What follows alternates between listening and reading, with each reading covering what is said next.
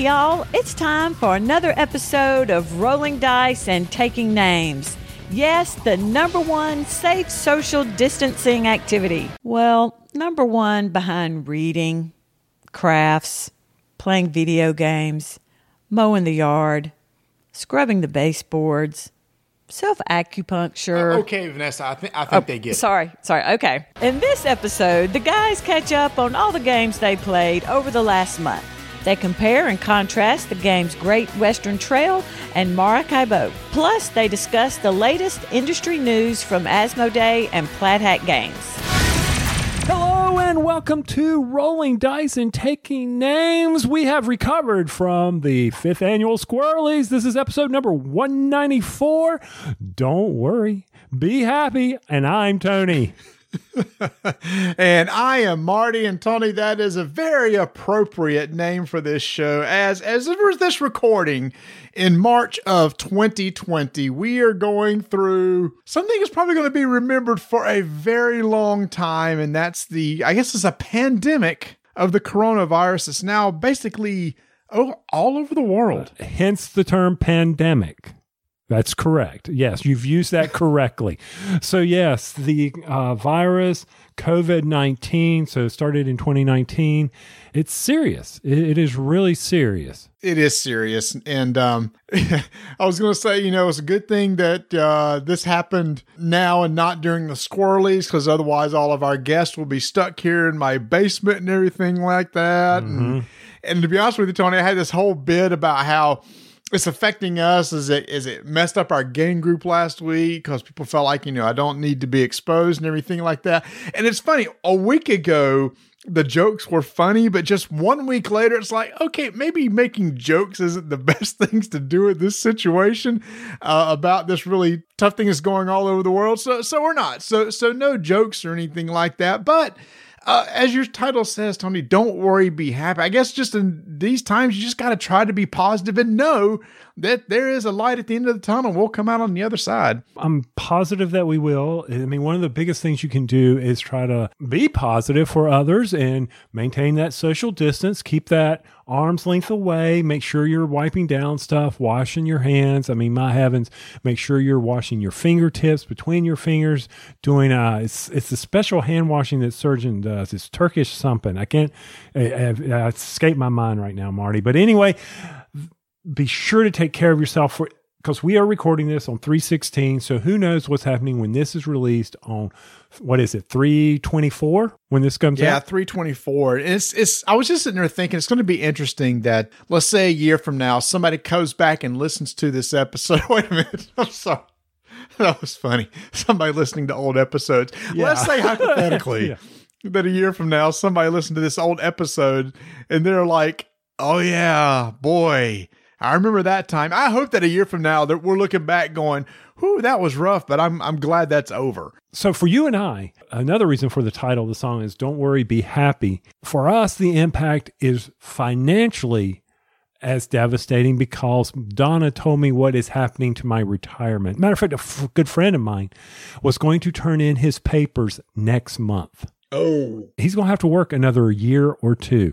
So for us oldsters who need to take care of ourselves, everybody, I hope your family is safe and you are safe. Who knows? I don't know, markets may bounce back and stuff. It's, it's an ebb and flow of the market. This time next year, the stock market may be right back where it was and everybody's 401k will be great. Who knows? I know from my company, Duke Energy, we were at the highest we've ever been at over $100+ in our stock. And today we hit 70. We are a public utility. It'll go back up. It will go back up. I know it will. But we don't want to talk about stocks. That's boring. Let's talk about something else. Let's talk about some of the other craziness that's going on right now. Tony, have you been to a supermarket lately? I have been to a supermarket, to a big box store, to a Sam's, to a Quickie Mart, to a QT.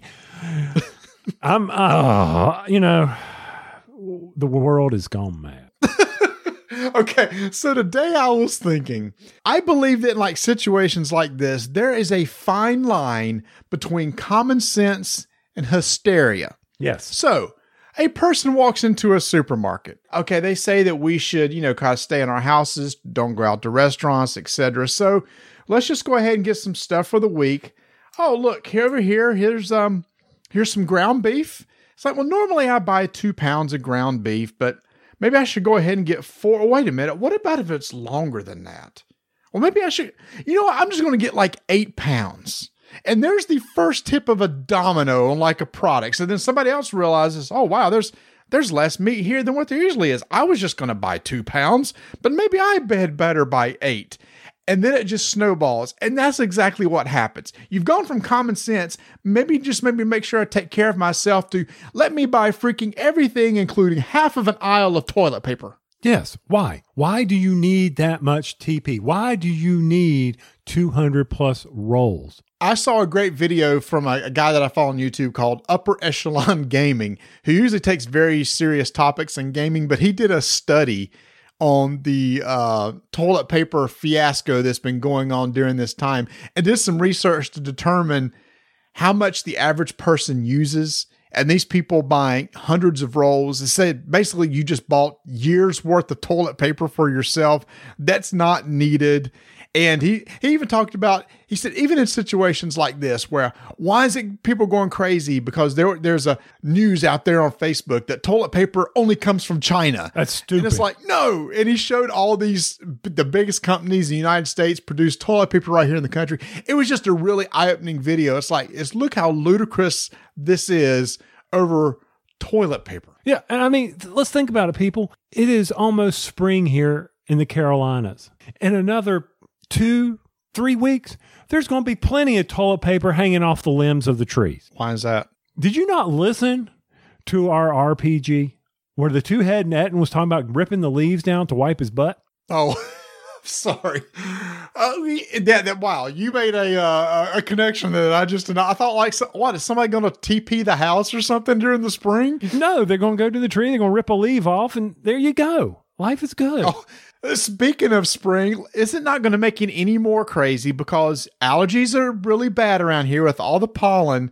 So somebody is going to get the sniffles and having allergies like they typically do, and they're going to cough, and everybody's going to point fingers at them. Coronavirus, when it's just simply allergies. It's going to get worse before it gets better. And it's one of those things, I wish people just used a lot more common sense. I think most of our listeners probably do, right? We have a great audience that does that. I will say this, though, with a lot of things that's been going on, recently, some states have started like shutting down restaurants and bars and stuff. If you can, a lot of those still have takeout. If so, try to support those businesses. A lot of them are small businesses. If you do go out to a restaurant that's still serving people as they come in, tip, because you never know when those wait staffs may be out of a job for a little bit while they shut down the restaurants for only, dine out or take out only.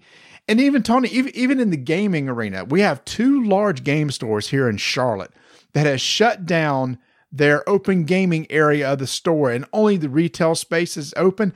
And that's going to hurt them because both of those stores rely on foot traffic. They rely on people to come in, hang out, play a game, and probably buy something. So even small stores like that are going to be impacted with something like this. Yes, they are. I know this is a big leap, but that's what this show is known for, is just, we just step everywhere. We don't care.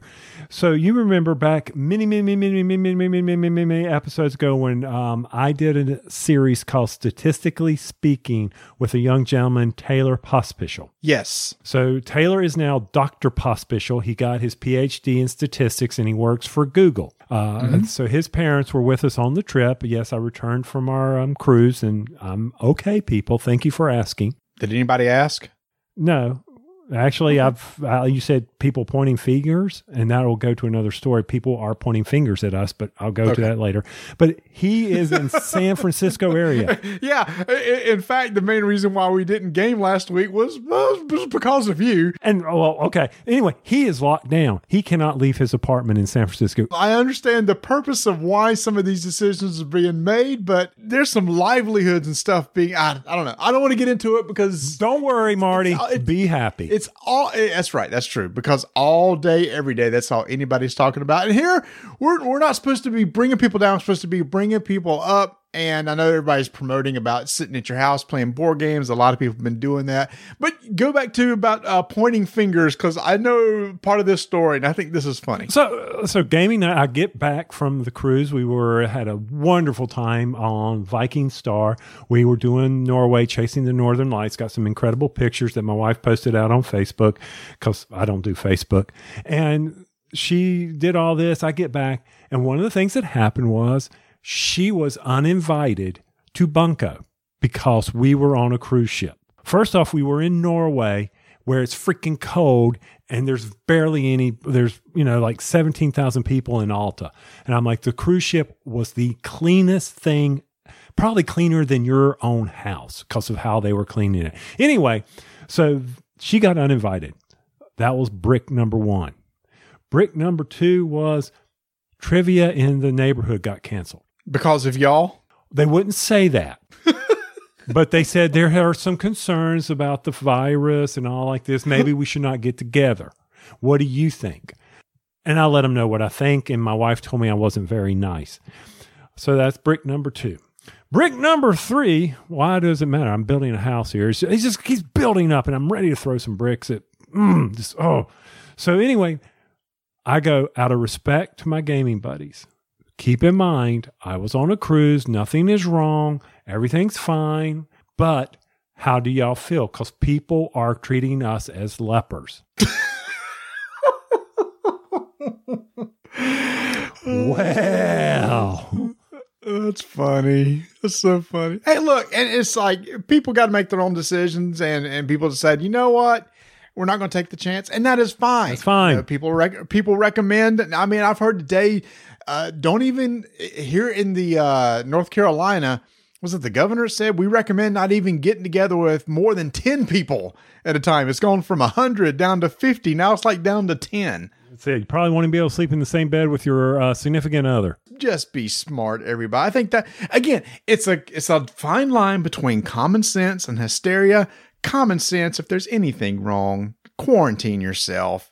If there's nothing wrong, don't get, there's no need to risk getting anything wrong with you being in big groups. It's the same stuff we hear beaten to our heads every single day with how to live our lives now. I just hope that it's all proactive enough to where, it won't last as long as where it possibly could have. Yeah, I hope this is over to the point where the disease, we've shaved the peak, we've rounded it, we've flattened it, we stomped on it, all that they're saying we're doing, so that it's over before the toilet paper gets restocked. There was some good news today. The first trial vaccine for the virus is given to a human. I don't know what stage of the trial. There's different stages, but that's a good sign. So it's now being given to test subjects to see if it works. So who knows? Maybe in a few months, they're pushing this through as fast as they can, trying to avoid all the red tape. And who knows? Maybe in 5-6 months, maybe we'll have a vaccine available that would take care of all. Well, I hope so, because Gen Con. My gosh, man, Gen Con's in trouble, and I know. Well, and look at all the cons that's been canceled so far. It's one that's happening this weekend that you may not know about. It's a big miniatures con. Adepticon was canceled. I know the Gathering of Friends, which is a big deal for a lot of designers to get together, that was canceled. I fully expect Origins to be canceled in June. I could be totally wrong, but I think it probably will be. But will Gen Con survive? I don't know. Okay, so here's another one. All right. Another brick? Another rant. If Gen Con gets canceled. Yes. And I don't get my $50 back because of my hotel I canceled, I will be very, very unhappy. I was already unhappy for having to pay $50 because I canceled within a week of our hotel. And I understand why they did it, Marty. I understand why they charge or said we were going to charge you $50 to keep people from hoarding hotel rooms. I understand that. You got to put a little skin in the game so that you and me and Matt and whoever else we can get, Joel, Fred, Barney, Wilma, all down the line, don't go out and we all try to get a hotel room to try to get the best one. Because if I'm having to pay out $50, that's going to make me think differently, right? Yep. I was not happy about that at the beginning because I was like, this ain't right. When in a hotel do you cancel within the first week and get charged? I think there should have been more leeway in that, but there wasn't. But by gosh, if they canceled Gen Con and I don't get it back, I'm going to have to write a stern Post-it note. But here's the thing. You're in the same boat as everybody else, right? Yeah. I mean, that is that's written in the fine print for everybody that reserved through the portal for Gen Con. And God, we were supposed to have a big deal, Tony, where we announce our big strike event and everything. And we have dates, everybody. We have a date. We have a time. How soon do we promote it? I don't know. I'd hate to promote it and start selling tickets and then it doesn't happen. But I just want to say, everybody, if Gen Con happens, Tony has set up our schedule for the tournament. We have the Spaghetti Factory again on hold. Old Spaghetti Warehouse. Old Spaghetti Factory, OSF. I thought it was OSW. It's at the Spaghetti Restaurant. How about that? There we go. And that's sad. We don't even know where we're holding the tournament. We just know it's somewhere down the street. You go out of the hall, you go out of the convention center and go down the street, and it's like on the right. You can't miss it. Just go out of the convention center about a block and take a right. It's right there. Yeah, it's near that restaurant where they are mean to you. No, that's Dick's. That's another location. I know, but I'm saying that ours is right next door to it, isn't it? No, it's not. It's not? Okay. No, Dick's is right near the Steak and Shake. Oh. Where we go for late night milkshakes and it smells like pee. Okay, another appetizing thought. It does. I'm just saying what it is. All right, so we're going to have the Gen Con on Thursday night at 7 p.m. at the Spaghetti restaurant down near the convention center like we did last year. We've upped the ante as far as number of people. If we get to hold it, we will be announcing when the tickets go on sale. Same menu as last year. We got some spaghetti, got some lasagna. You get a salad.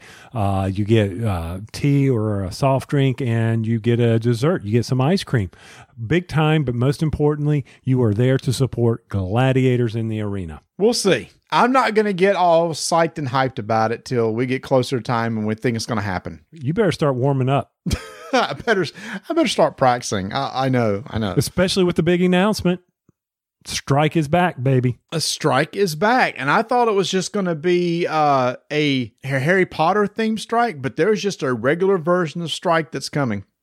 And it looks just like a bowl with some dice. I mean, they don't even have the word gladiator anywhere on the box. I can't help it that they're wrong. That's not on me. That's on them. They need to be correct. No, I think it is on you. We've tried. We've won 3 years straight. What does it take? 4 Pete? Maybe. I don't know. So, well, at the rate it's going, yeah, it'll be a 4 Pete for sure. So anyway, that's kind of on the back burner right now. A lot more important things going on, but I will say that we do have it set and ready to go in case it does happen. So I hope it does, but obviously there's a lot more craziness that needs to be resolved before we ever get to that point.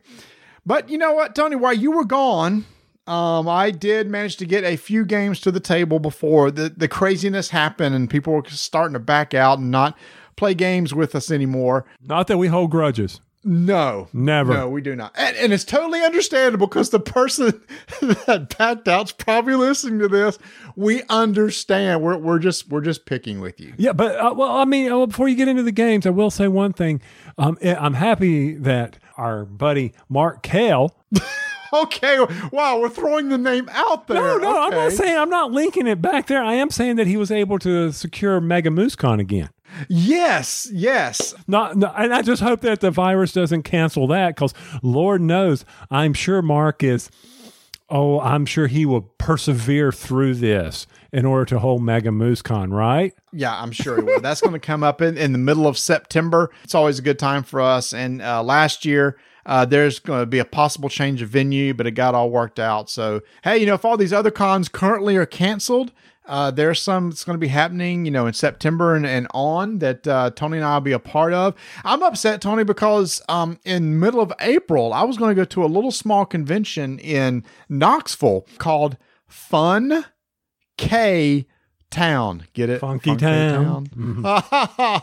But Word just came down today that the organizer of this event has said, you know what, we probably need to shut it down. So I won't be going to that, which is a bummer. So a lot of these big events are closing down. Who knows how long it'll go? But again, just hang in there. Everybody pull some games off the shelf. I see a lot of people like on Facebook and everything recommending games for their friends and family, which is good. And I will say that if you want to go out and get a game, just kind of referencing back what I said before, go to your local game store and get it. If they are shutting down things like here where the open gaming is shut down, they need your business. I know a lot of these places rely on the people who are sitting there to eat snacks and drinks and everything and buy supplies as they're sitting in there. So people need a reason to go there and buy stuff. And now's a good time to go buy stuff to come back and play with your family and friends. You know, there's another brick in the wall for me. Like Pink Floyd? Yeah, you know what it was this time? What's that? I got to see that you played War of the Ring, you dog. You freaking dog. I cannot believe you. That's it. Rolling dice and taking names. Keep rolling dice. That's it. I'm done with you. I'm done. You played War of the Ring. Okay, so here's why. Oh, yeah, try to excuse yourself from this one. Go ahead. So our buddy Nate Bivens has been wanting to teach the game, and he said he could teach both you and I. And I thought I'd rather have somebody teach me first as opposed to you and I sit down and try to learn it ourselves, because that would just be a fiasco. So he came over one weekend a couple weeks ago and taught me the game for the sole purpose of Tony, so that I can now teach you the game. Yeah, keep trying to dig out of it. Keep trying to dig yourself out. So now that I can teach you. So we finally got to pull off the shelf the anniversary edition of War of the Ring that I've had for a couple years. It is an absolutely gorgeous set. All pre-painted figures, a huge board that you play on, nice tokens, nice cards and everything. And it is an amazing experience. I know a lot of people have told me War of the Ring is one of their favorite games of all time. They said if you like two-player asymmetric games like Star Wars Rebellion, like we like Netrunner and stuff like that, you said you really like this game. And I got a chance to play it. I played as the Freeze people, the Fellowship, and Nate played as the Shadow, and it is a solid game. It is a fun game. It's one of those things you probably need to play multiple times to kind of get the strategy and everything down. But what I was so impressed with is, even though kind of anything can happen in the game, it's amazing how in the game that we played, it kind of followed the books. As the Fellowship, you're starting out in Rivendell, and you're heading towards Mordor, and along the way, different members of the Fellowship, you can decide to have like Legolas lead the Fellowship to go off and do his thing, or Aragorn to lead the Fellowship and go off and do his thing.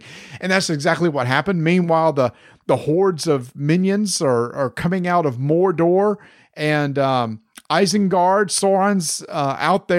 Saruman's out there making Uruk-hai, and he's generating all this stuff to put pressure on Gondor and Rohan, and I'm trying to defend against that. His goal is to try to take over as many locations as possible. My main way to win probably is to get the ring to Mordor and not get totally corrupted. And it was an amazing 3-hour game. Would you be in for a 3-hour game? Because that's what it is. As long as there's plenty of potty breaks, you know I'm in. And, well, toilet paper, we're good. You know how sometimes we'll play a game? Well, this may never happen to you because everything's going to feel long to you. For me, there are games that I've played. It's like, wow, that was 3 hours. It didn't feel like 3 hours. And this was one of those games. So it's not like a game that's 3 hours that feels like 6 to me. No, it's not. In fact, this one, I honestly thought I was going to look down at my watch and it was going to be like 1.5 hours to 2. It just really moved that. And you're engaged. With just 2 players, you're constantly engaged. So there's really no downtime. I mean, you're rolling dice, and you have icons on them, and you use those to resolve actions that you want to do. Play cards from your hand, muster units, move and attack. Man, it is good. The only weird thing that I wasn't that crazy about, and unless you've played this, won't make any sense. There's this whole politics section of the board, to where certain races of the Fellowship or certain races in Middle Earth will not engage in war unless they're pushed to war. And there's this idea of moving a certain faction like Rohan and Gondor, using politics to influence them. Hey, you need to jump in and help us. And if they don't, you can't start a combat. And I thought that was kind of weird. It's like Mordor can come in and start attacking me, which will push me closer to be willing to go to war, but it won't quite be there yet. What? That part was kind of funky to me. Mm-hmm. I can see that. I mean, if someone's attacking you, I mean, you want to defend yourself. And unless I'm remembering wrong, let's say if you attack me, Mordor attacks me, that moves my politics on the track down one level towards war. But if I'm not there, on my turn, I can't turn around and initiate attack back. Is that right? I don't know. I didn't play.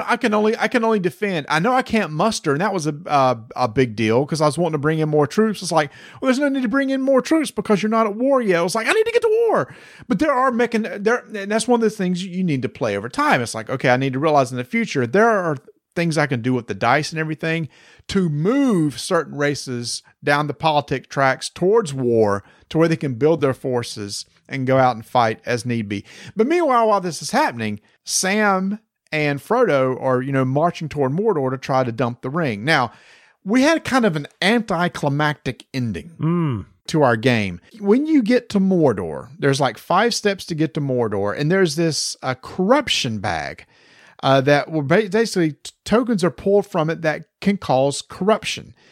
And over the course of the game, I was adding tokens to the bag, which would help reduce my corruption, where Nate may have been adding tokens that would increase my corruption. So at the very end, as I'm marching my last 5 steps towards Mordor, each time tokens will be pulled from the bag and resolved. They could be good. They could be bad, but usually they were, if I get to 12 corruption, game is over.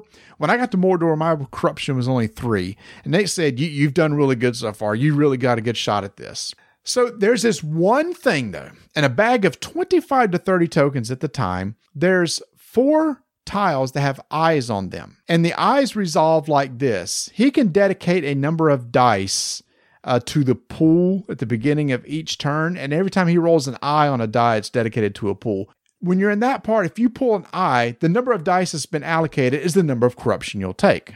It just so happens one time he dedicated 3 dice and rolled 3 eyes. So now there's 6 there. So I pull a token out of the bag. Out of 30 tokens, I pull an eye.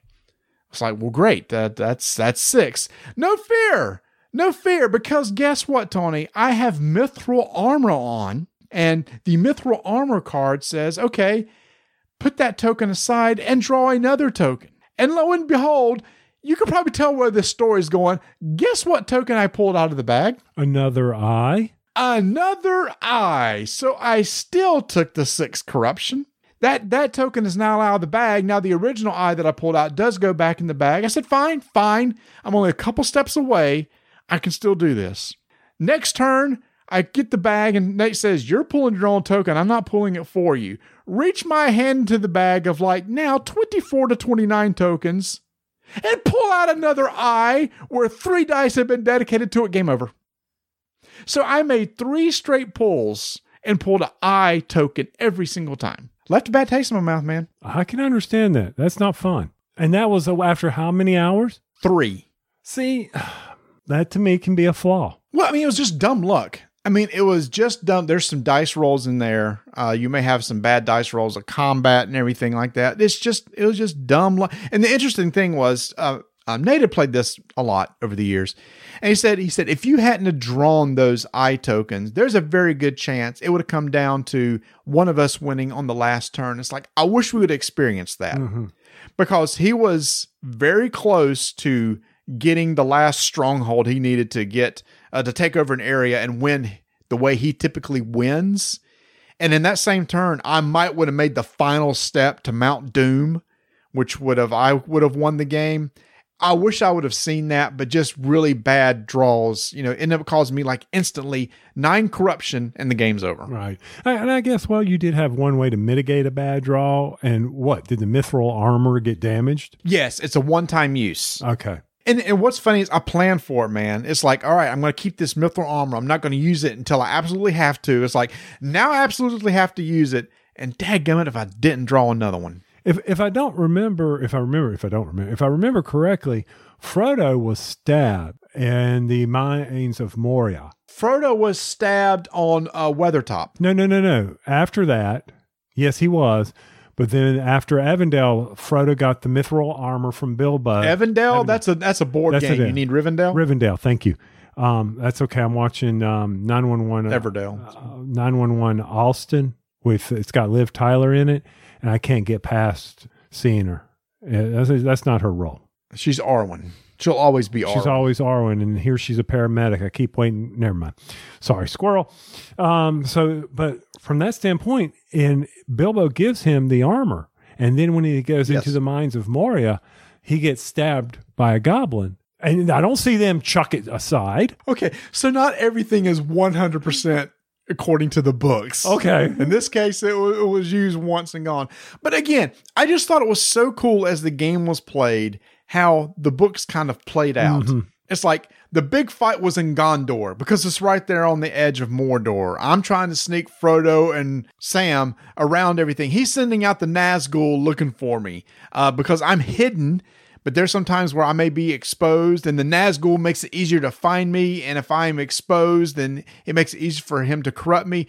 Thematically, it's just so well done. So I can't wait for you to try it at some point in time. It's good. I'm looking forward to it. Hopefully, we'll get to play it before your memory goes soft and you forget the rules. I know. And then right after that, we played immediately another 2-player game. You know, our good buddy David Thompson, who does Undaunted and War Chest. I think the winner of a couple squirrelies. That's exactly right. He has a new game just came out from Phalanx called Europe Divided, which is kind of like a Twilight Struggle-ish type game. And it's post-Cold War. One of you plays as Russia, and the other side plays as the EU and NATO. And basically, you're trying to influence the countries in between each other over the course of the game. And it's one of those where there's goals that you have. There's these headline cards that come out that you decide what headlines you want to put into play. And the headlines will say, hey, at the end of this round, it plays over 20 rounds. Every even round, you resolve a headline.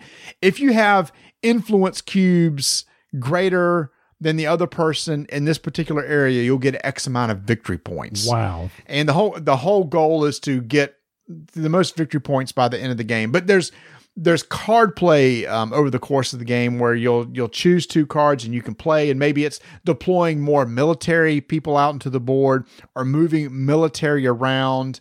Again, it had if you had that, the idea of kind of an asymmetric game, Twilight Struggle feel, but a lot lighter. It's one of those things I wouldn't mind trying with you sometime to see what you think. If you like that style of game. I don't know, have you ever played Twilight Struggle? Funny you should mention that. I'm playing it on the iPad. I've played it a couple times with a friend of ours, Kevin. And he will invite me to a game. The last time I played that game, I told him I would never play this game again on the iPad. Oh, why? Was it just the UI was difficult, or it was hard to play on that? It was the card draw. It was a terrible, I had 3 scoring cards in my hand, and I only had control of 1. And if you don't play your scoring cards by the end of the round, you lose in Twilight. Yeah. So here I am out of my draw hand. I'm going to have to play 3 of these cards, 2 of which he's got control in. And I'm like, well, this stinks. And I'm like, okay. And then I'm like, screw this, forfeit. Don't ever invite me to this game again. That game, I guess, on the iPad has left first off, bad taste. It has. And the tutorial is terrible. Absolutely terrible. Yeah, maybe you'd like this one because it's a little bit lighter. It's one of those things that has multi-use cards. Every card may have multiple abilities. Like this card can be used either to get you some extra gold, or this card can be used to use that gold to pay for new units, or this card can be used to increase your influence. There's no dice rolls in there, but there's dice in there. When you go into an area and you can influence, you can increment your influence up to 6, and that's the most you can influence an area. But if the other side's military comes in, automatically bumps it down to 5. It's just some really cool mechanics in there. Multi-use cards, I think, are always cool. The idea of where each of you get to put a headline out. And if I see what your headline that you're working towards, I may go try to stop you from getting influence in that area. Likewise, you're trying to stop me, but we're also trying to achieve our own, headlines too, so we can score the points. It's a really good little head-to-head game. Took us about an hour and a half to play. I wish it had fallen into the hour range. On the box, it does say 90 minutes, and that seemed to be right. I'd like to play some more to see if we get it down to an hour. If you can get that Twilight Struggle feel in an hour and 15 minutes, I think that's a good sweet spot. As long as you don't have a bad taste in your mouth. For me. Exactly. And I think This is different enough where I don't think it would. Okay. I don't know. Again, this was one of those that's easy to learn too. It's quick, plays 20 rounds. After the 20th round, basically who has the most points wins. So it moves pretty smoothly, it moves pretty quickly. And I'm fine with that playing, trying it. I'm always happy to try a game and tossing it aside if it makes me grumpy. I'll be happy to try Europe Divided. Now, before I left on my vacation, though, I will say this: I got my Satisfy contraption for my Switch. The big grip thing that you told me I needed to buy. It makes us old people not feel so bad with our thumbs.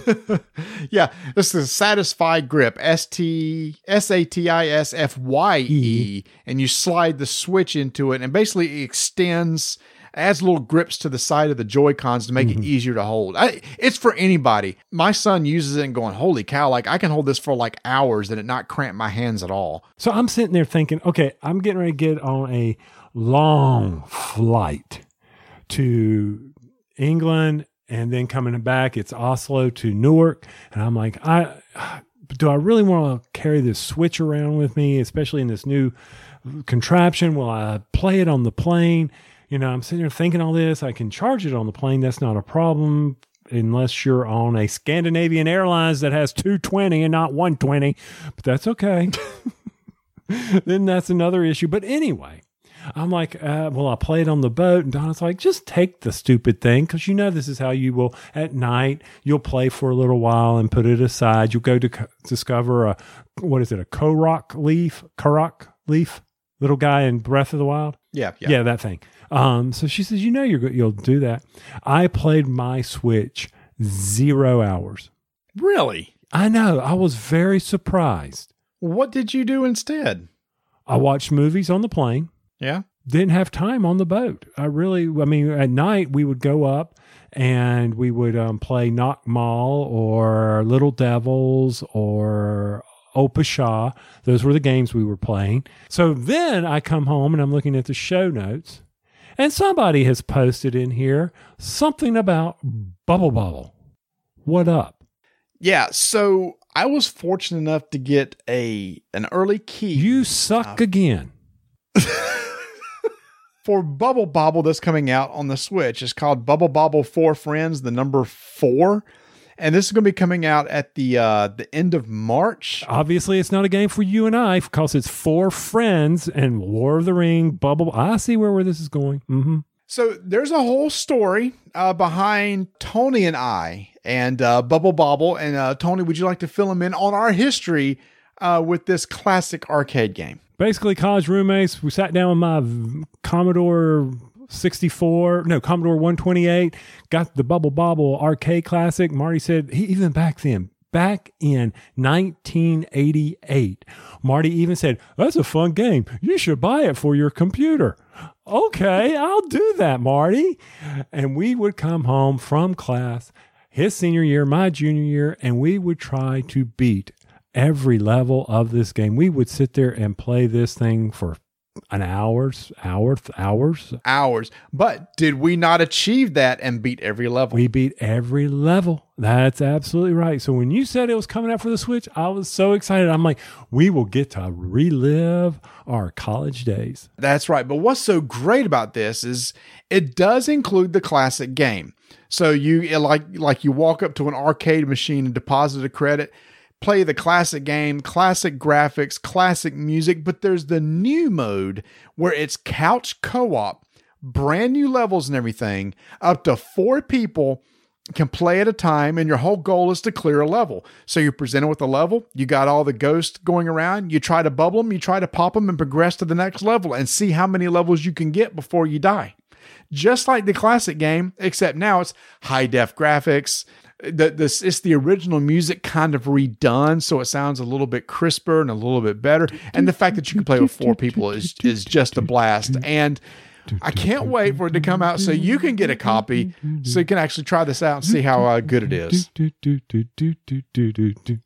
In some of our reviews of Switch games, call it No Quarter Required. Yeah. Well, I don't know if anybody's ever noticed that, but the theme music I have play as the bumper is the Bubble Bobble music. Mm-hmm. It will stick in my brain forever. That's okay. Yep. I'm excited. I can't wait for it to come out at the end of March. At the end of March. And speaking of classic games. There's another classic game, Tony, that's coming out on the Switch this week as of this recording. You played Animal Crossing, correct? A good friend of mine, he was a friend, and he told me, you need to go try out Animal Crossing.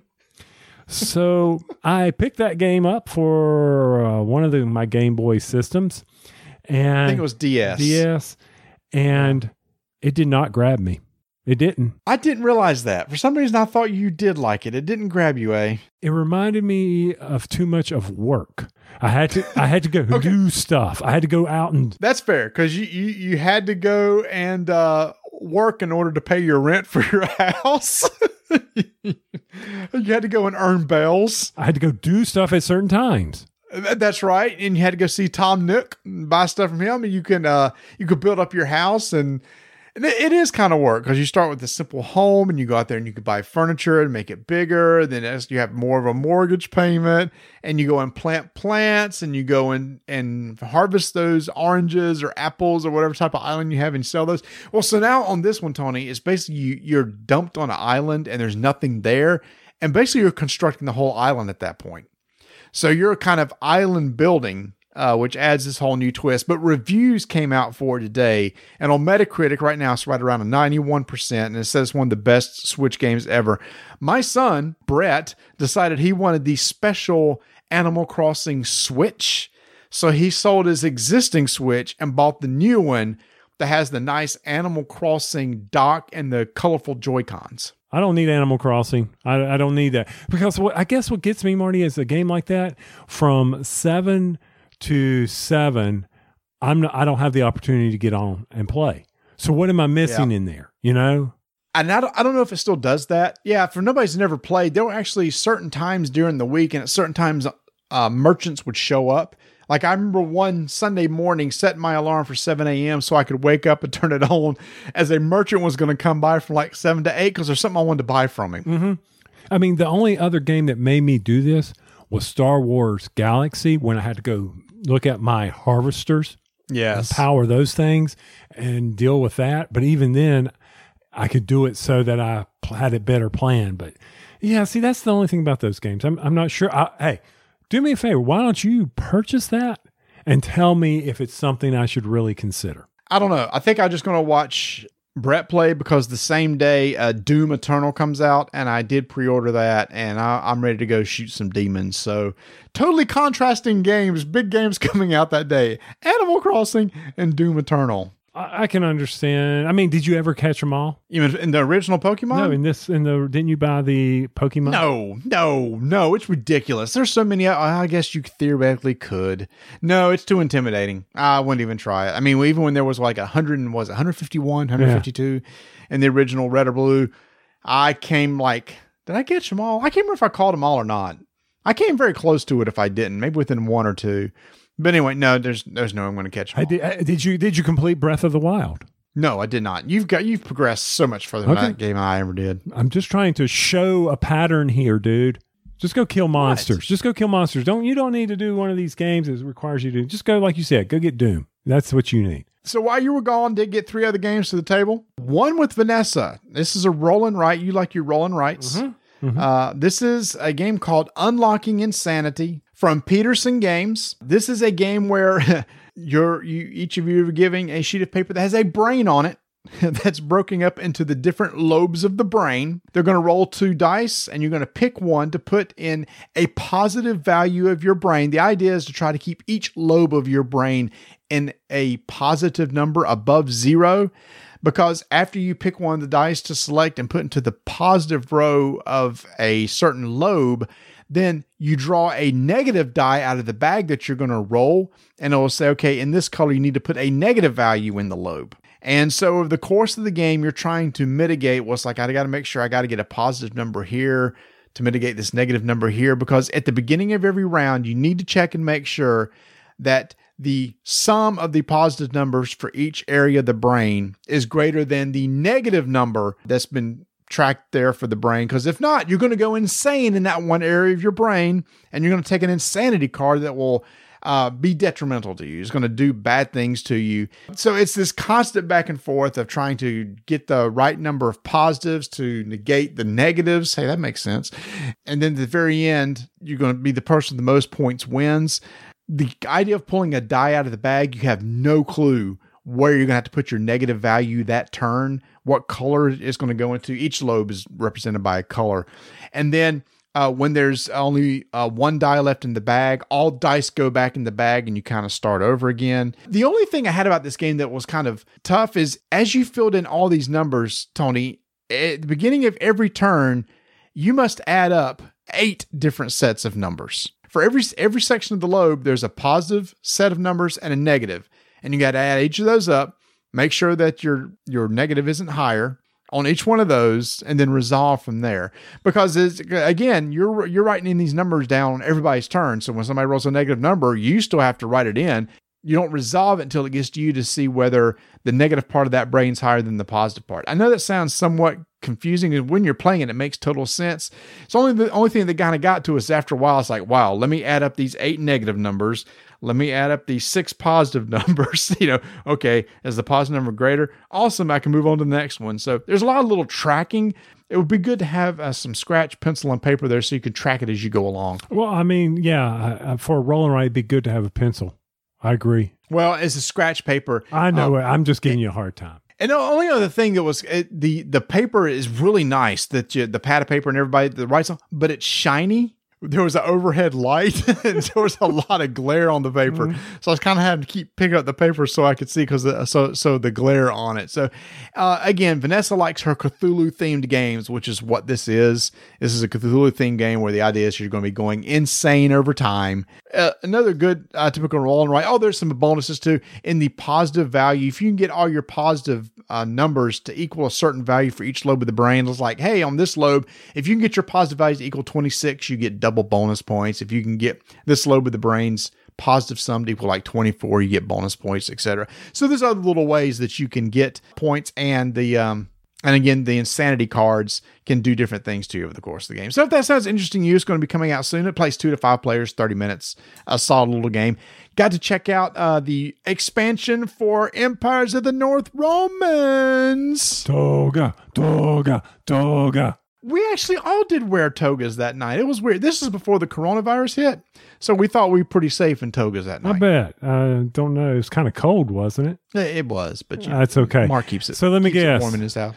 From the things I've read on our Pod Pledge page from Mark, and some of the things you posted out there, it is a hit. Yeah, it was good. Yeah, it was solid. Yes. And again, just like in the Japanese islands, the 2 new factions are very unique. The Romans are also very unique in what they do. So you've got all the base factions in the game. You've now got 2 Japanese. You've got 2 Romans. So there are a lot of different things to choose from. The game is, I still really, really like that game. All the expansions still fit in the box. I worry at some point in time there's going to be too many expansions where they won't fit in there. Again, if you like Empires of the North, I think you need to buy both of the expansions. They both offer very different gameplay experiences and how they work. And we know that Barbarians is coming. He's already announced that. So he's got that game still alive and well. I still very much enjoy it. And I need to get to the table so you could try out the Romans. Actually, you never played the Japanese islands either, did you? No, you don't let me play old games. You just say no. Here. No, you just don't show up on the nights that we do play. That's because I was on a boat. Were you on a boat when we played Japanese Islands? No. No, I was working. He was probably working. I was working. So, while I was away, I received a couple of boxes of games. Thank you, Crystal, for getting those off my porch before some porch pirate did. Wouldn't that be disappointing as a porch pirate? It's like, yes, I got. What is this? What is this garbage? I got a board game. Yeah, one of them I'm interested in that I don't know anything about, but Ravensburg sent me Wonder Woman: Challenge of the Amazons. You got Wonder Woman. Wonder Woman. Dang it! I was wanting Wonder Woman. Well, and you know what was funny? When I opened it up, I had MeTV on, and it was Linda Carter playing Wonder Woman. I was, yeah. So Rodney has done a video for that. Play it and let me know what you think, because I want to know if Vanessa would like it or not. Okay.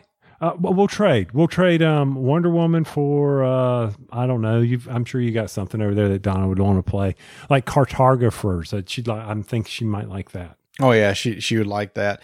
We also got to try another game that was anxious to try too, and that's Etten from WizKids Games. We played with 4 players. With 4 players, it's 2v2. You and your partner team up against other 2 people and fight each other. There's different factions with different abilities. This has a really cool drafting mechanic where there are cards that will come out that you and your partner draft to put into your hand. But what's interesting too is you also have a draft round with your enemy. So different cards come out like mercenaries and stuff that either one of you can draft and you take into your hand.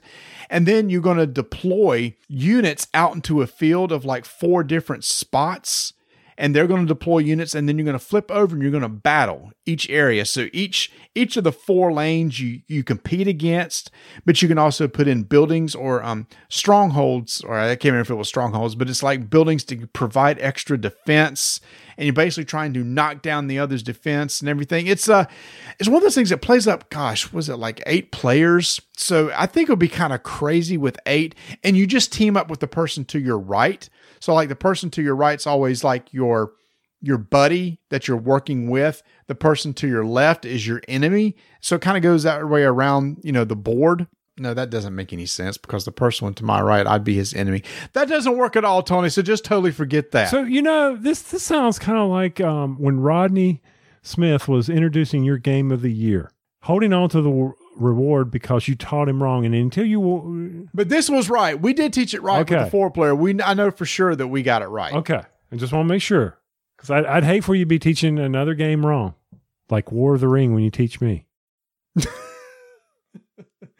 But anyways, one of those things I thought was cool. I like the drafting mechanic. The art is amazing. The factions are very unique. The only thing that towards the end of the game, the combat was getting somewhat tedious because of so many units that come out then, and there's all these text on these units that you kind of have to read and resolve, and you have to add up all the strengths of the units.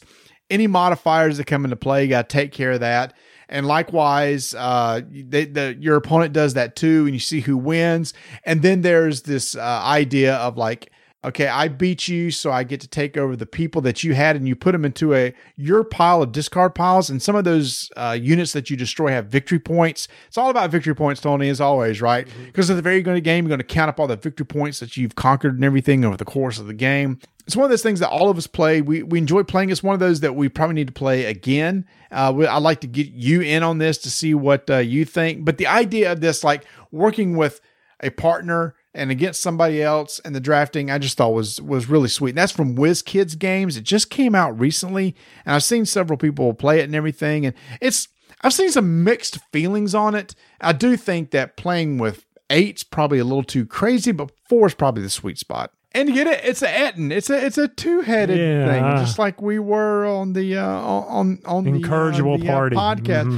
So when I posted War of the Ring, I thought, Tony, on social media, this post is going to blow up. Everybody wants to hear about my experiences of playing War of the Ring on Instagram, on Twitter. I did like a live story on Instagram telling my thoughts and feelings on it, and it got some interaction. But actually, the biggest interaction of that week was when I posted a picture on Twitter and Instagram saying, hey, I just got a Diet Dr. Pepper / cream soda that I'm going to try. And it blew up. All of a sudden, everybody's like, there's a Dr. Pepper cream soda? Where did you get it? Is there a diet version? Is there a regular's version? Is it any good? I got like 50 comments on this thing. People looking for the Dr. Pepper cream soda drink that just now came out. And I guess it's flying off the shelves because it's very hard to find. You made fun of me posting my big bag of chips, on Instagram. And here you are saying, okay, I'm posting a soda and I got a lot of hits.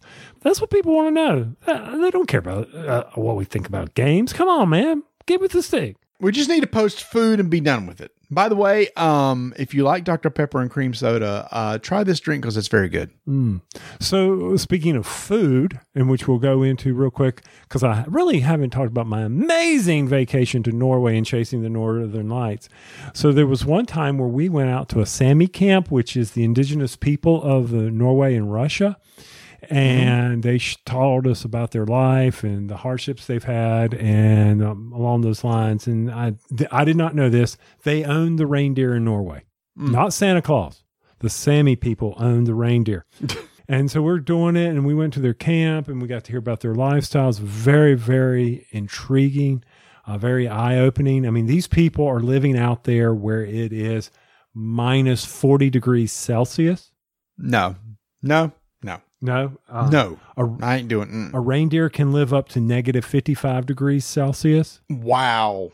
We were there and it was 15 degrees, and these guys had a couple layers on, and they were like, this is like a spring day. So I got to feed reindeer. They took us on a reindeer sleigh ride. I got to practice lassoing a reindeer antlers, things like that. When I was all said and done, this was at night, they took us into the hut and fed us reindeer stew. That seems kind of odd. Well, that's what the reindeer are for. It's their cows. So how is reindeer stew? Amazing. Is it gamey? No, it was not. Oh, okay. It was not very gamey. And then the next night on the ship, I had a reindeer flank steak. Very good. It was better than venison, I can tell you that. I was going to ask, how's it compared to venison? Yeah, much better. Interesting. It was very good. So, Marty, when you and Vanessa finally decide to take vacations, aside from board gaming conventions, you need to take her to Norway during the winter or during February so that you can experience more snow than you thought you would ever see in your life. You used to ski. You would probably enjoy the mess out of this. You and Vanessa both used to ski. You would enjoy the mess out of this. I don't do cold well anymore. Even when I skied, I didn't do cold well. I know. Layers, man. Nothing like snot sickles. Hey, speaking of clothes. See, I can tie anything together. You did. Have you seen this Kickstarter that's going on right now from Ludo Cherry where they're selling shirts and skirts with like little board game patterns on them, but you don't really notice that they're board game patterns until you look really close? Yes, I have. As a matter of fact, by putting the link in our show notes, you reminded me of it. Okay. I don't know. I just think those are really cool. It's already funded and everything. And there's like these little floral patterns and everything. And at first you think, oh, those are flowers. And then when you look closely, wait a minute, those petals are actually made up of meeples. Oh, that's cool. Or these little just little designs like at polka dots, and you look really closely. Wait a minute, those large polka dots are dice. I think it's some really, and there's one that like looks like look, that's like two stems and two cherries, and you look like even closer, it's like, no, those two cherries are actually dice.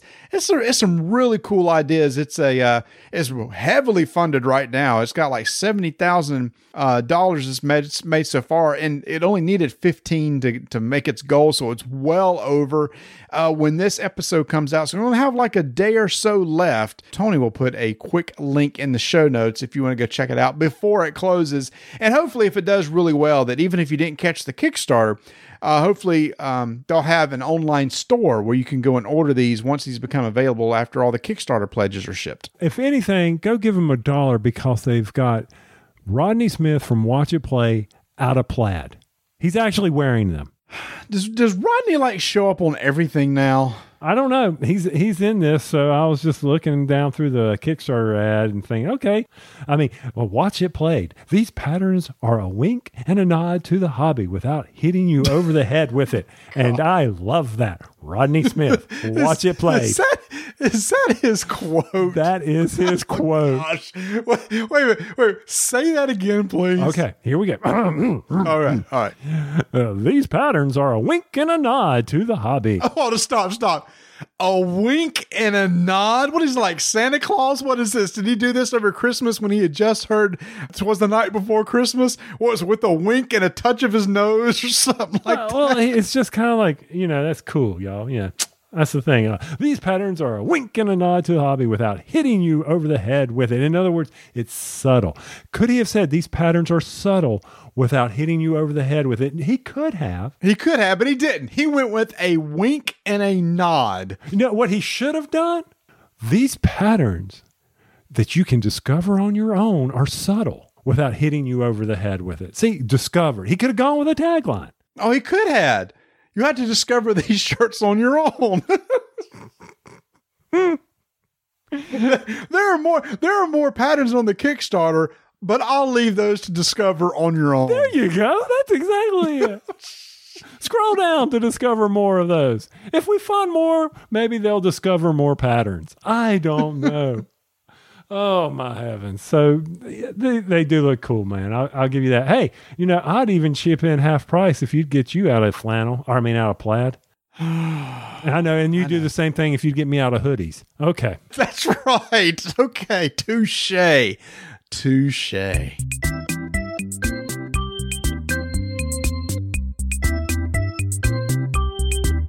Now, typically when we talk about Portal games, we talk about the games.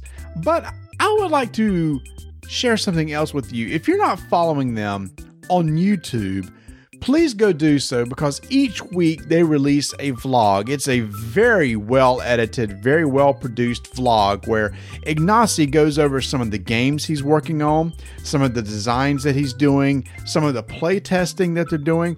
But also every once in a while, he'll just look at a certain aspect of the industry and talk about it. He talked about his thoughts on Asmodee, which actually at the end of this episode, Tony and I are going to be talking about some stuff that's going on with the Asmodee. So he gives you some insider information to the industry and his thoughts on it as a publisher. Really, really informative videos. There's some humor in there. The music's in there. It's really well done. So if you want to go check those out, again, once a week they come out. Go over to YouTube and search for Portal Games and make sure to subscribe and hit that little notification bell so that you won't miss each week when he releases his Portal Games vlog.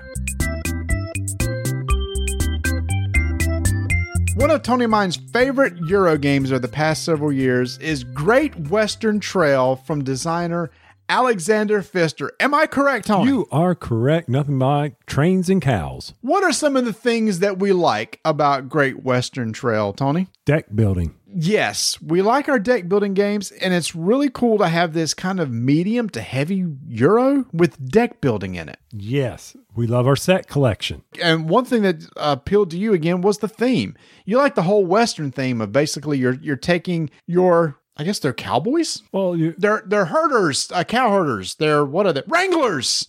There we go. They're trying to wrangle cattle up the trail to put them on a train in order to ship them off for, we'll just call it victory points. We're selling them. Let's be honest. Got to get them on the train. Got to get them out there. We love our variable setup. Just love that.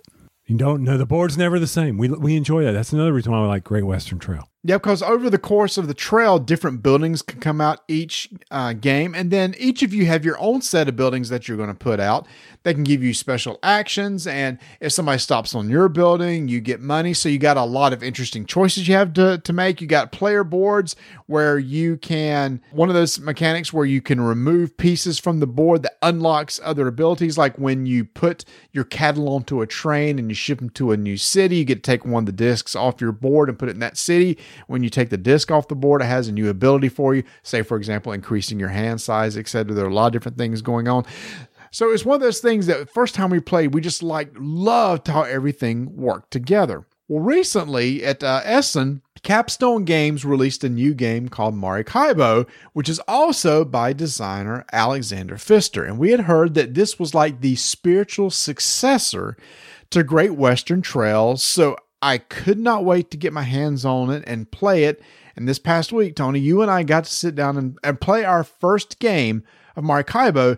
And this game has been talked about a lot. It's been a very popular game. A lot of people have reviewed it. But what I wanted to do, Tony, is you and I were going to talk about, here's our first impressions of this game and how it compares to one of our favorite games, Great Western Trail, and kind of bounce back and forth, see what do we like better in one game, maybe over the other.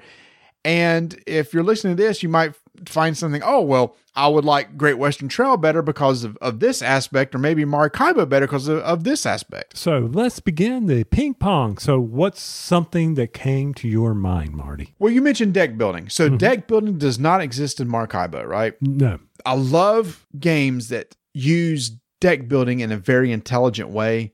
And Great Western Trail was one of the first ones I think that ever did that. So when I heard it was a spiritual successor, Maracaibo, I thought for sure it was going to have deck building in it, but it does not at all. It's not any aspect of it. Oh, speaking of the theme of it has to do with ships sailing around the Caribbean, picking up goods, selling goods, etc. So that's kind of the theme of it. As somewhat like Great Western Trail, where you're moving your Wrangler around the trail to get to the end, here you're moving your ship around the oceans and everything around the different islands to make one complete loop. So the thing that stuck out to me first is one has deck building, one does not. So from the Great Western Trail aspect of it, to getting your cowboy to Kansas City, you have multiple options to move along the path. And the same thing exists with Maracaibo. I said that wrong. Maracaibo. See, now you're making me second guess myself. So Maracaibo. Well, okay. Marakaibo. Mara. Okay. We're going to do this live. We're going to see how this is said. By Google? Well, of course. Okay. Here it is. How to pronounce it. Maracaibo. Spanish, Maracaibo. So, GWT or M. That'll save me some time. GWT, there you go. From a deck build, you're right. There's no deck building in this game. But there is an aspect of using cards that has captured our fancy, and that is Marvel Champions, where you're using cards to pay for stuff. And it makes a very hard decision. For some odd reason, that's always been something we've enjoyed. The same thing happens, even back in Netrunner.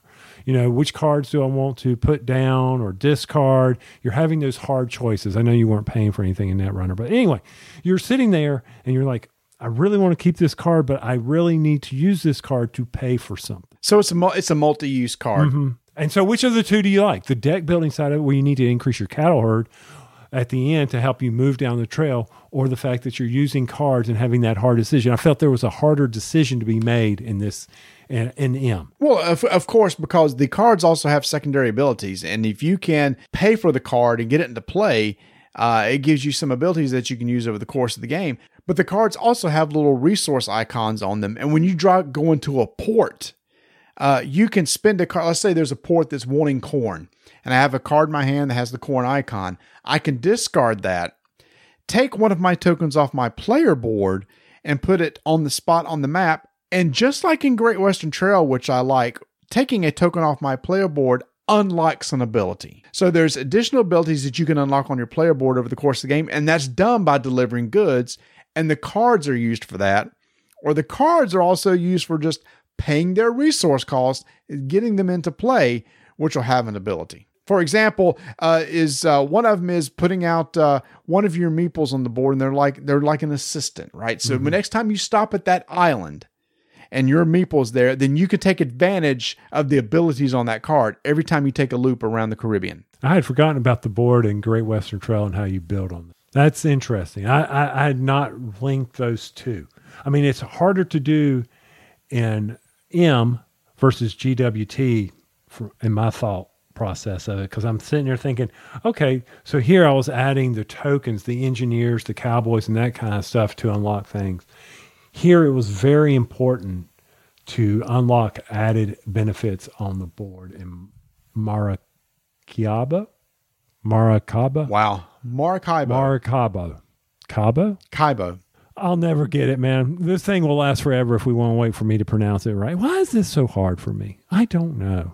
But okay, so yes, I enjoy that aspect of the game as well. What else did you enjoy? Which aspect? The unlocking of the board. Well, that's on both of them. No, I like the harder aspect of it. Back on M. I like that one better. Okay, so you like the idea of delivering goods in order to open up actions. And I also like that there's two types of actions. Depending on where you stop, there's an island action or a city action where you pre-populate the board at the beginning of the game on some spots that'll give you an ability or action you can do at that spot. But if you stop at a village, then you could take village actions. Mm-hmm. And you could take one of several village actions. And as you unlock stuff on your board, it opens up more village action options.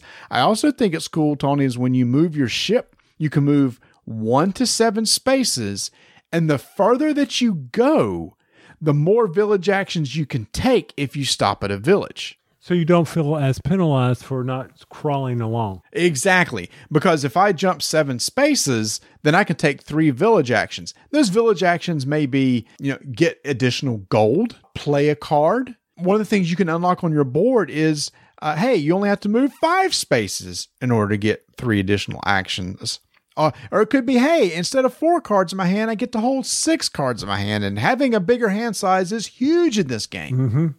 So this is the part that confused me about this game, Marty. And it took a while for me because there's which one? Maracaibo or Great Western Trail? M.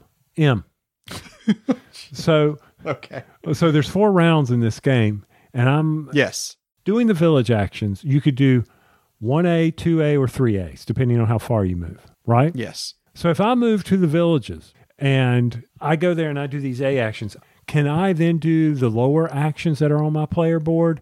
Or you have to do those A actions, right? Remember, you unlock additional A actions. It just gives you additional A, or we're using the term A actions. It's actually on your player board, the letter A, which are like village actions. So anything on your board that has an A, it can be done. So if I can do 3 A actions, you had the 3 existing that you start out with, plus any additional that you've unlocked. Right. So I'm looking at the player board. It's, and the first time you move your ship and then you go into the B segment where if you're in the village, you can do the A actions. Are all the A actions included there of buying a card, taking a token, or doing an action that you may have unlocked, or you may fulfill a quest, or you may activate an assistant? Right? Correct. Yes. Yes. If there's an assistant there, you could do that instead. So, and this is the thing that kept throwing me off during the game. I'm sitting there thinking, okay, I'm in a village. I want to do 2 A actions.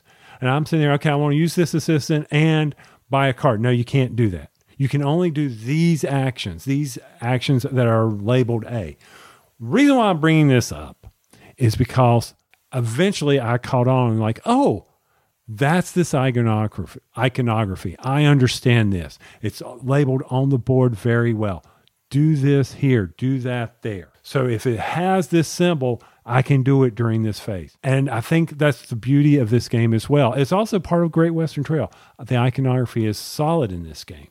So as you talk about being able to do these village actions, I'm like, well, where are they? I can quickly look at my board. Something else I liked about the game. Another thing that I really liked about the game, too, is you talked about it 4 rounds. I like it. It's fixed at 4 rounds. As soon as somebody's ship gets all the way around the loop, the round immediately ends. There's an intermediate scoring phase. Then everybody resets their ship at Havana, and then they start again. And after the 4th round, you do that final intermediate scoring phase, then a final scoring, and the game is over. But the thing is, though, with each one of those rounds, Tony, I felt like every round took about the same amount of time. Like there was really nothing being added to the... Yeah, I guess you could add like some additional assistance and stuff that you could stop in and do some things and along the way. But each round took about the same length of time. With Great Western Trail, that is not the case at all. Because remember, in the Great Western Trail, there's a lot of empty spots. And as you move, you don't count those empty spots as part of your movement. But as people buy buildings and put them on the board, all of a sudden, each loop you go, you slow down a little bit each time because now there's more buildings you have to cross over. That by the very end, one trip through the trail takes way longer than the first trip through the trail. In some instances, Great Western Trail could drag towards the end of the game because of that, where it's like, I just want to get to the end and have it be done. But with Maracaibo, it can work out. You can, if you feel like you have got a good lead, you could just jump 7 spots each time and get to the end as fast as possible and end the round for everybody. That's another different thing about Great Western Trail. If you got to the end, Everybody else just kept on going. They didn't reset. So you may be on your second time through the trail, and I still may be on my first. You actually could lap me potentially. Not so with the case of Maracaibo. It will always reset at the beginning of each round with every ship going back to the start position. So let me address a couple of things you pointed out there. The first one is you talked about how it could drag on in Great Western Trail as you kept adding more slots here. I agree with you. You can quickly move through M. Unlike Great Western Trail, you can jump to the end. Especially, it can be a strategy. If the other players are putting out a bunch of assistants that allow them to stop and do actions, you may want to force them to hurry their little ship along. Stop dragging your anchor and let's go, because you don't want them to be able to take those actions. That is part of the gameplay that you've got to consider in as you're playing this game. Now, you may be sacrificing going into villages and doing that as well, or you may be sacrificing getting money or the victory points you need, but it is something that may force your hand, especially if you don't have out assistance. That is a very good balance in that game. And I like that. I thought that was pretty interesting because you had like 5 assistants. And by the way, these assistants are not easy to get. Yeah, because they cost a lot of money to get out there. And by the way, you can only take advantage of your own assistant. You can't take advantage of somebody else's. In Great Western Trail, I can land on somebody else's building and pay them and then use their abilities. But these cards are in my tableau in M, so therefore I can only get that assistance. And it puts an interesting, I'm in this village. Do I use the assistant, or do I need to really replenish my hand or get some money or do something like that? So another hard decision to make. But I'm with you. I agree. Forcing someone to get to the end. Now, people may be sitting there thinking, but that blows for me because I've built up this great strategy. Tough. You got to deal with it. And there's a race to the quest as well that are on the board. Quests are coming out each round. Yep. And you need those for possibly victory points at the end. Yeah, because every time you finish a quest, you put it on your board. And then there's these prestige cards, which are like in-game scoring. And the one of them that we happen to have out was, oh, by the way, you get like 2 points for every quest that you've done. Well, now you've got a goal to shoot for, right? One of them was 2 points for every assistance you have out on the board, which was me doing that. Great Western Trail does have hidden objectives that you select at the beginning of the game. At the beginning of the game on Maracaibo, you have what you call career cards, which everybody can see, but it's like little goals that you need to achieve. And for every goal you achieve, you get a worker put in your pool that you can use. And once you have that card empty, you can flip it over and get like a couple victory points and stuff. So there's no like hidden goals. I do think the scoring is more wide open, more visible. Let's put it that way. It's more visible in Maracaibo because kind of at the end, there's an influence thing, which I'm going to talk about in a second, which is one thing that I kind of still have to wrap my head around. Aside from that, the scoring is pretty straightforward. There's no hidden scoring or anything like that. You kind of see what people are going to get. With Great Western Trail, not until the very end when people show, okay, here are the objective cards I've been working on and stuff, and here are the ones I can fulfill. And there's also a lot more scoring that's done in Great Western Trail. I mean, they give you a whole tablet for each of you to score each individual element. That doesn't exist in Maracaibo. So the very end scoring of the game takes longer in Great Western Trail than it does in Maracaibo. Yes. I mean, you're absolutely right. I like the scoring in M a lot better. We also didn't mention this either. There's an adventurer. Each of you have an adventurer that's on the board, and there are certain times along as you move along the board where you can move your adventurer down a trail or down a path. And as it moves, it will give you like victory points or additional gold. And there's also quests on that path too. So that one is a race. Because if you can get to a quest before somebody else does, those quests don't refill. So once it's off the board, that's it. It's gone. And the further you get down the track, and Tony, you did an amazing job at this. There are a lot of victory points at the very end of that adventurer's path, and you got there and were just racking up the points. And I took a wild guess that was an important part of the game. When you play a game for the first time, you're always trying to learn on the points. Now, you did say that those quests don't refill. On the main adventure board, the quests come out, but they're dictated by a specific card and they're not in the same area. Yes. It's the story card, which is a whole nother really cool thing. So we just played the non-story game, just like a standard game.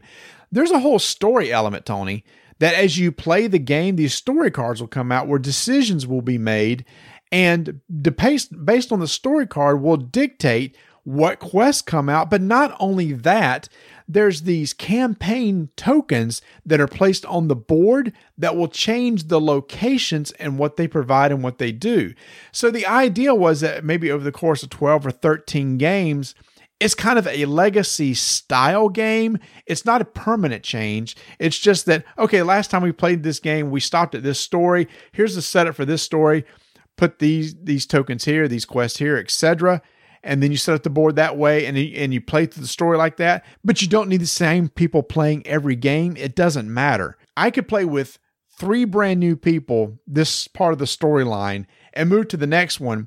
And the people won't really know the difference. It's just the board will have a different setup than the one before it, but they won't know how it got there, and it really doesn't matter. That's one part of the game I would love to explore more, is the whole story-driven part of the game. I think that looks really cool. Right. One part of the game you haven't really mentioned, and if you do, I'm going to go to the restroom because it still baffles my mind, and that's combat. The ability to do combat on the high seat. That was a little different because there are certain icons where you can do combat. You're going to take a combat tile. You will determine who you're doing combat for. Mm-hmm. There you go. Who you're representing. And you're going to get a amount of strength based on that combat. Some will have more than others. Talking about the countries, France, Spain. Portugal. And Portugal, yes, thank you. And then you can spend that strength in order to get things. Like, well, I'm going to spend 2 strength in order to place an influence token of that country on that spot. Let's say you're representing France and Spain is there. Then you have to pay additional swords. It costs more to remove the existing influence cube and put that country's influence cube there. And the whole goal of this is because these influence cubes end up being kind of like an area control game. And the more cubes that you have out at the end of the game, if you've obtained a lot of influence with that particular country, you're going to score more points. And to me, Tony, that was the trickier part of the scoring of the game. Over the course of the game, there's 3 tracks, 3 countries where you can gain influence in. And at the very end, depending on how many of those color influence cubes are on the board, they can get bonus influence. And the further you go down in the influence track, the more victory points you'll earn per cube that's been played on the board. It still hurt. And here's the thing. That was what was really messing me up. Now, again, our first time through the game, I was just like, I am not grasping the concept of how the scoring of influence is going to happen at the very end of the game. Now, once our good friend Nate slowly walked us through it and explained it to us, it's like, oh, okay, I'll get it. And because I didn't realize how important it was, you guys did. So the next time I play, I'll know how important it is. But I think that's one of those things, playing for the first time, you really need to get somebody to understand how that works. To me, Tony, it's kind of like the trains in Great Western Trail. You know, when you get to the end of the track, there's like 5 steps you go through. In order, you got to put out tokens. You get money for each different cattle that you have. And then you can move your train along the track based on the money that you got. There's that whole thing going on that it takes a couple times to really click. Mm-hmm. For me, that's the same thing with the combat and influence in Maracaibo. Because I'm going to be honest with you, I was a blind squirrel finding an acorn. I had no clue. Okay, so by removing cubes, I expose victory points. I take those victory points and multiply how far I am on the track, and that's going to give me victory points at the end. And if that flag that I have the most has the most, then it adds +1 more to it. All right. So or +2, whatever it was. Yeah, like the most got plus X amount, and the second got an additional. The third got nothing. Right. Yep. So it's either going to be 6 times this number of victory points, either +1 or +2, or however they did it. And you're right. And depending on how far I am on each of those tracks, and what I didn't see the penalty was, if I did not win that track, I still got victory points. You can't do all 3. That's a given. Right. You can't do that. Right. So if someone else is benefiting you, like you were removing this color and I suddenly went out there and was able to multiply by 3, and you were doing all the hard work of removing the cubes, then that was a good thing for me. Right? Yes, because I was moving up really quickly on one track, and Nate kept eliminating those cubes off the board. to where all of a sudden the value of influence on that track wasn't as much anymore because he kept getting rid of those cubes. And then the ones he put out there all of a sudden were the most valuable.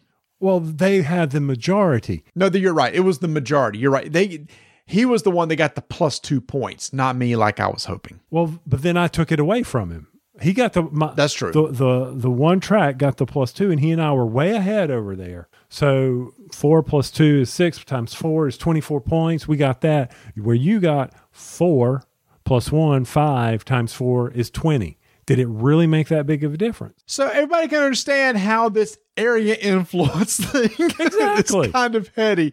And it's one of those things you just kind of figure out. Again, to me, it's like the moving of the train in Great Western Trail. You kind of got to get a grasp on that, and you got to get a grasp on this. But it really doesn't come into play. The points don't matter until after the game is over. And that's when you score those influence points. But that's something you need to be cognizant of as you play the game.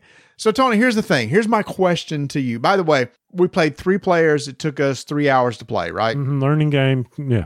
3.5 with a rules teach. And Alexander Pfister came on Twitter later on and said, by the way, expect about 1 hour per player for your first game, and you could probably get it down to about 2 hours total for like 3 players after that. Okay. So, Tony, here we go.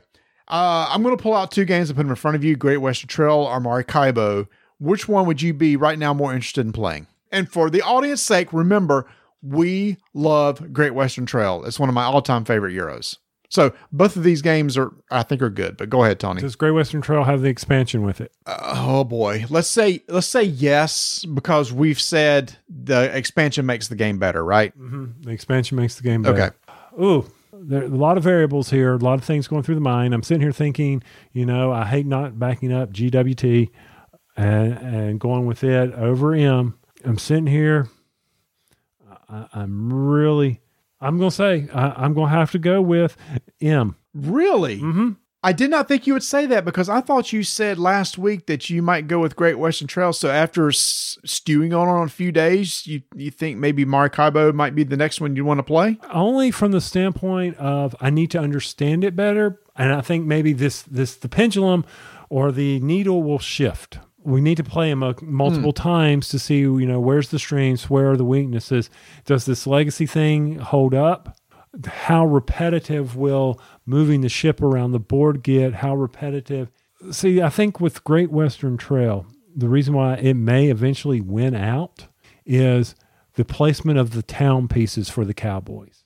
So the buildings that come out on the board makes the board totally different every time you play. Exactly. And I think that's what may have the needle eventually shift it back to GWT after I've gotten some other M under my belt. But I think that's where the story comes into play, right? Because the board does change state between each game. So right now, I would say Maracaibo also. I miss my deck building. I love deck building games, and I love that part of Great Western Trail. I love that aspect of it. So I would totally miss that. But I do remember towards the ends of some Great Western Trail games of it dragging on because it takes so long to get down the path.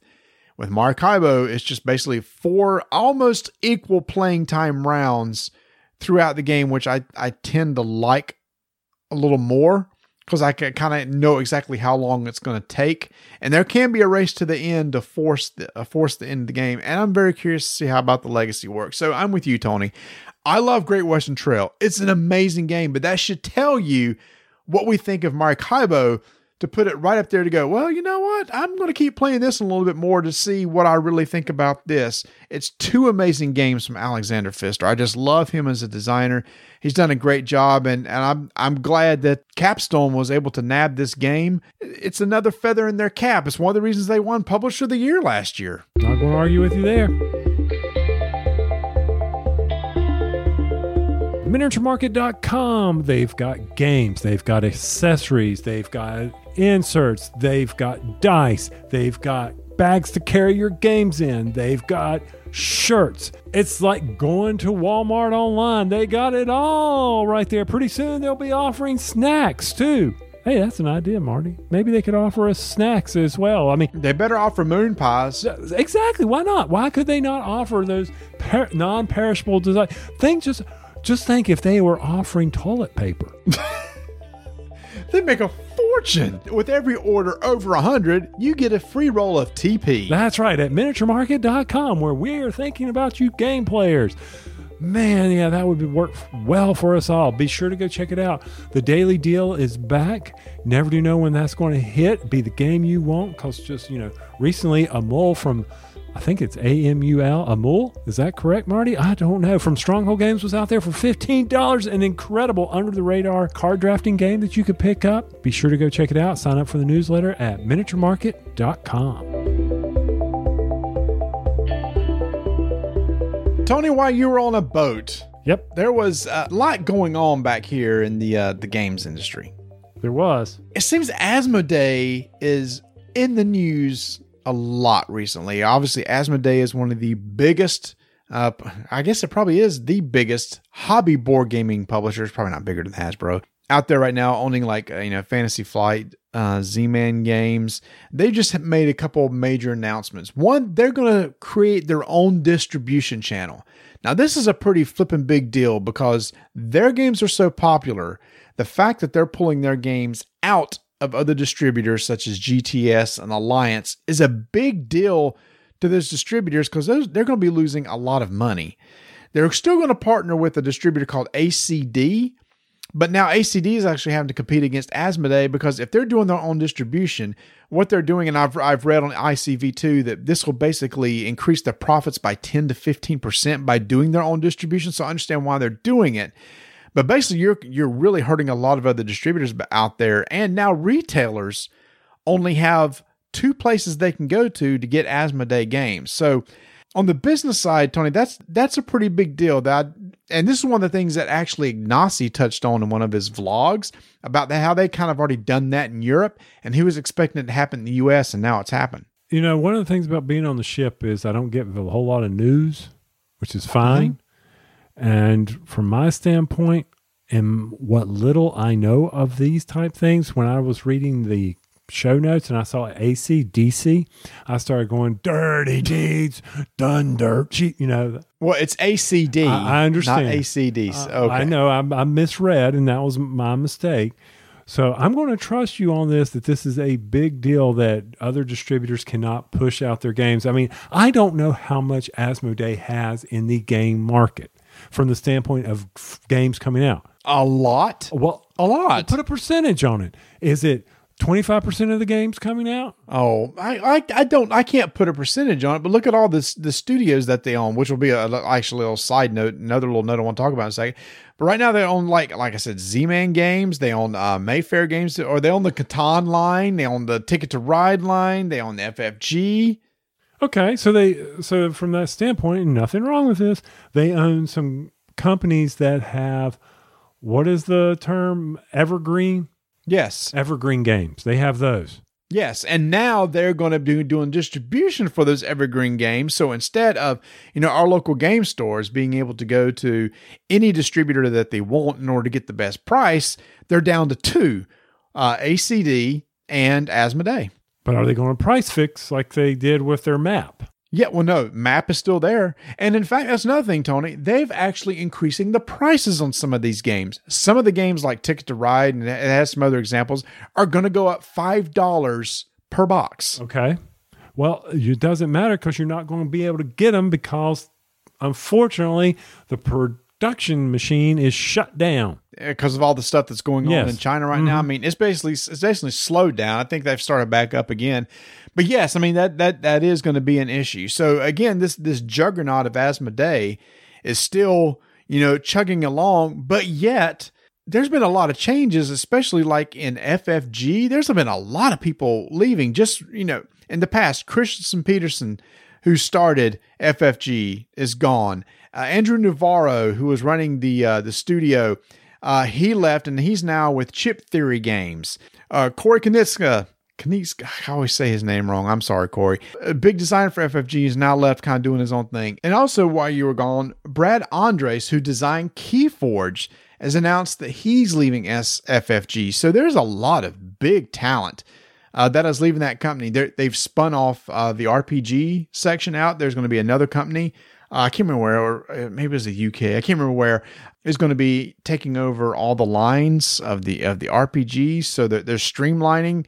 Last week at Gamma, I heard a great interview with Steve Horvath, who's now running basically the studios over there now for FFG. He said that they're cutting back the number of the releases they're doing, making more quality releases, which is a thing that we've heard before. So it's just a lot has been going on with that company, which even makes this other news more interesting, is the fact that Colby from Plaid Hat Games, who started Plaid Hat Games, Colby Dalch, sold his company, and then it was eventually picked up by Asmodee, and now Colby has bought Plaid Hat back and is now an independent company again, and I am super excited about that because that company came out with some amazing games. Now they are no longer under Asmodee's thumb. So I give him an opportunity to spread his wings. And again, there was another amazing interview with Team Covenant did with him, just basically talking about why he did what he did. He was having some rough times in his personal life, thought it'd be best to go ahead and take this opportunity and sell it. But he said now he's in a much better place now, so he's taking it back. Now, he didn't get all the rights back to the games. There are some games that are still going to be under Asmodee, so he didn't get all the exact rights back, but he got some of them back. And one of the ones that he has talked about relaunching is Summoner Wars 2nd Edition. Did you ever play Summoner Wars? No, I did not. It is a really good tactical card-based game. It's kind of like where Crystal Clans came from. The idea of putting units on the board and moving around with cards. I'm really hoping that he takes some of the mechanics that they used in Crystal Clans and puts them in Summoner Wars, and I will see what they do with it. And he said that if successful, that he's thinking about possibly relaunching Ashes. Like a phoenix rising from the ashes. Thematically, it would make total sense. It would be Rise of the Phoenix Born. I mean, come on. I mean, it would be great.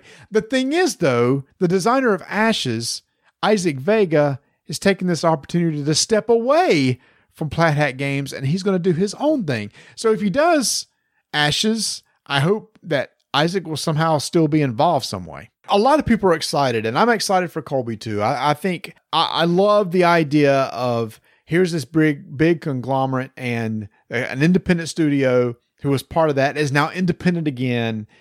And I love that. I love supporting the small guys. I love people like Capstone Games being successful. I hope Plaid Hat Games does well.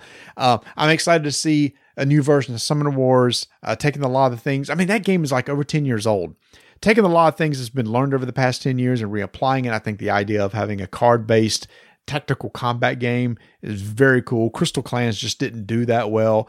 But who knows, with the right launch and the right competitive scene, it might do well. He said that was one of the issues they had with Ashes, that they didn't have the competitive scene done well. They didn't have the leagues and everything up and ready to go as they should, and it hurt the game. So a lot of exciting things going on, but to kind of wrap up and kind of wrap around to the very first thing we started with, Tony, I really think that this whole coronavirus thing, we had predicted that in 2020 there was a lot of companies that was going to have to make some hard decisions. $3,500 new games, 4,000 new games a year, just doesn't seem sustainable because a lot of those games are just not going to be worth anything or make any money. So a lot of small publishers may get out. Well, now with what we have with the coronavirus and the production issues in China, I think it's really going to accelerate, I think, a shrinking of the choices that we're going to have on the shelves. And I don't necessarily think that's a bad thing. I hate for anybody to be hurt by that or anything, but I think for gamers, I think it's going to be good for us. I agree with you, Marty, on that from the standpoint of that you can only play so much. We don't need all this choice. We don't need all this. There's so many games, so many good games, so many good designers out there that due to the competition, they're just not getting noticed. And maybe something will come out of positive from it. Unfortunately, with hopefully the finances, it will turn around for people. We know there's going to be layoffs. We know there's a recession. We know all this is coming, but hopefully it'll be a quick turnaround and the world will just get back to us being able to get together and keep rolling dice and taking names.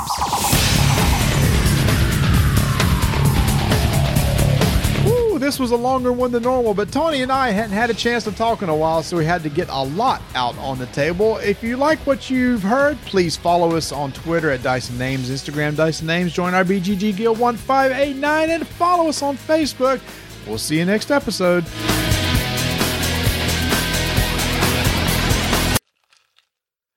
Ready? Mm-hmm. In 3, 2, 1, Tony. Marty. Wow. That was just a total brain fart. It was like, I'm going to go right into this. And I said, Tony's like, I don't know what I'm going to say. Try that again.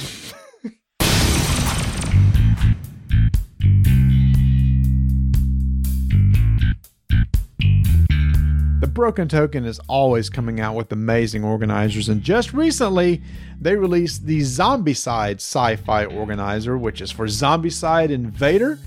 And you can go all the way from having just, hey, here's a little insert for your base game, all the way up to full-scale inserts that have storage for everything and all the expansions and everything that you may have gotten with the Kickstarter. They have it all, a whole range. You can go check them out at over at the Zombicide Sci-Fi Organizer. Just search for it right there on thebrokentoken.com. And while you're there, check out all their other amazing accessories and organizers. And again, you can find it all at thebrokentoken.com.